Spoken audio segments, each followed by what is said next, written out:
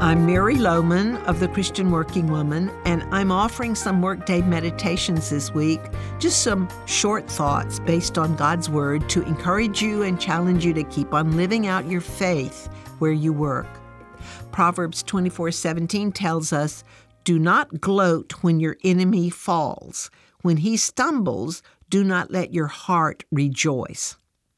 There was a time in my career when I worked for a very difficult man, and I spent many unhappy days in that job because of the way he treated me and others.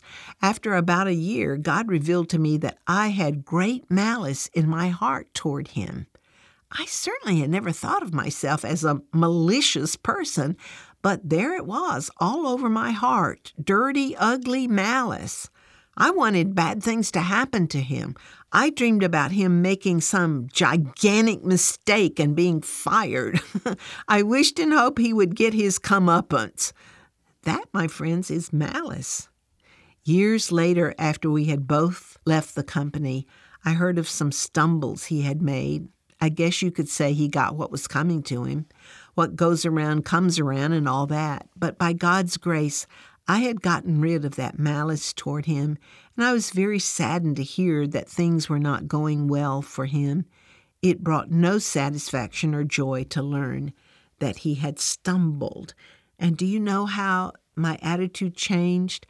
It changed when I asked God to help me see him the way God saw him, and he gave me compassion for him. It was a huge change. We should never gloat over someone else's misfortune, even if they brought it on themselves.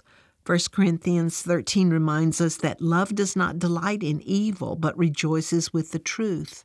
So dig deep in your heart today and see if there's any malice hiding there. If so, get it cleaned out fast and let God's love fill your heart instead.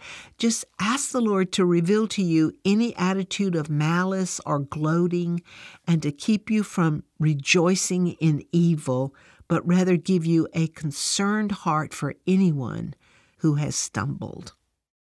Did you know that over 30% of our annual budget is given during the month of December? It's true. So as you consider where to give your special year-end gifts, would you consider giving to the Christian Working Woman?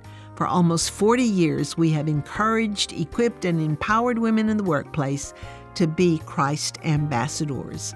Through your generosity, we can continue. You can give at our website at christianworkingwoman.org.